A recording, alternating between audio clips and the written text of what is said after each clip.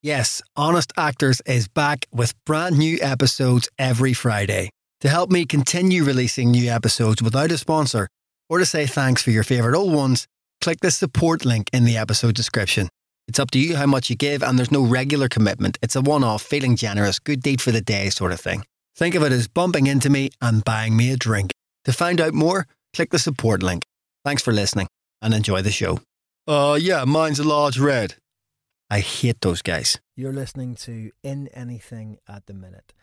I'm Jonathan Harden, and what you're about to hear, and what I'm guessing you've clicked on this for, is an extract of the interview I did a few days ago with Simon Darwen.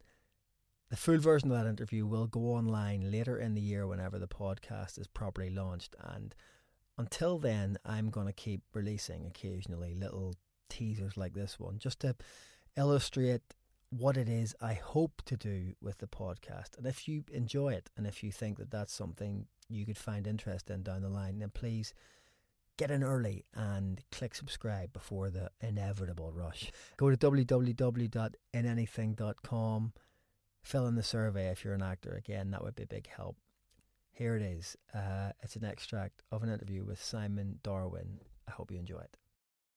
An agent once told me, this is where I do my first ever segue, and then anything. An agent once told me, this is very smoothly done, that the only time an actor's ever happy is in the 5 minutes after they get the call to say they've got the part, and then from the 6th minute onwards, they start to doubt themselves. Do you recognise any of that in yourself? Oh God, of course, yeah. I mean, I thought you were going to say that from the 6th minute onwards, they're then starting to worry about the next job. Because that's me. I mean, like a week into rehearsals, and I'm like, oh, hang on, I'll finish this in 3 months. What am I going to do next? Oh God, are you kidding me? Of course. I mean, oh yeah. I mean, I'm going to an audition this afternoon, and I really want it. And if I get it, it's loads of work, and it's just an incredible journey of a part. But yeah, oh God, yeah. Do you enjoy auditions? Sorry. I do now. I love them now. Yeah. What was the change? What was the? I'm really glad you asked me that, because I as we all do, you know, I used to put so much pressure on myself, and particularly when I was meeting big directors who've had an impact on my life, I would get so nervous. And a couple of years ago, I just sort of stopped caring, and then, funnily enough, there's a YouTube clip called Bryan Cranston's advice to young actors. Have you seen it? No, I haven't seen it. It's a minute and a half long. I can't recommend it highly enough. I teach a class at a drama school called Professional Practice, which is what you do when you leave drama school, and how you go out into the business. And we played them this clip, and he basically says he had a cognition 18 years ago where he went, I was trying to go into auditions, trying to get a job. And that's not what you're supposed to be doing. You're going in, presenting what you do, saying, this is me, this is what I do. If you like it, brilliant.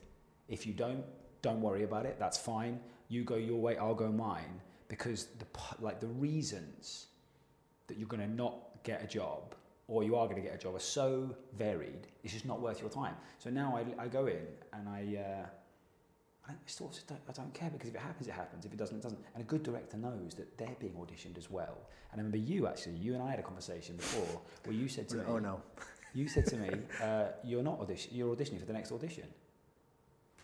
I can tell you almost exactly from what day to what day.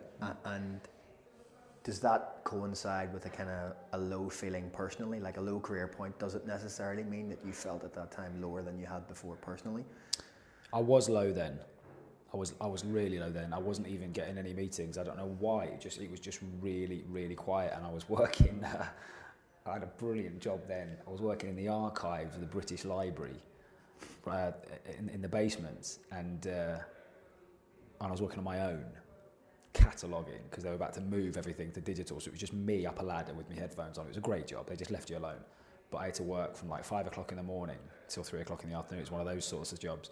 And because I was on my own, maybe that wasn't the best thing for me, and I was just miserable, yeah. Do you remember the job that ended that, or more specifically, do you remember the call to offer the job that ended that? Well, yeah, I do. I mean, if I'm really honest with you, it wasn't even a remarkable job. It was just about a month's like R&D on something really, which just got me going. But it was a one-man piece, and it it was a good piece, and it just helped. But yeah, but then the next big call I got, yes, I remember where I was, and I remember the big phone calls. You remember exactly where you actually are, i.e. what street or what shop. So yeah.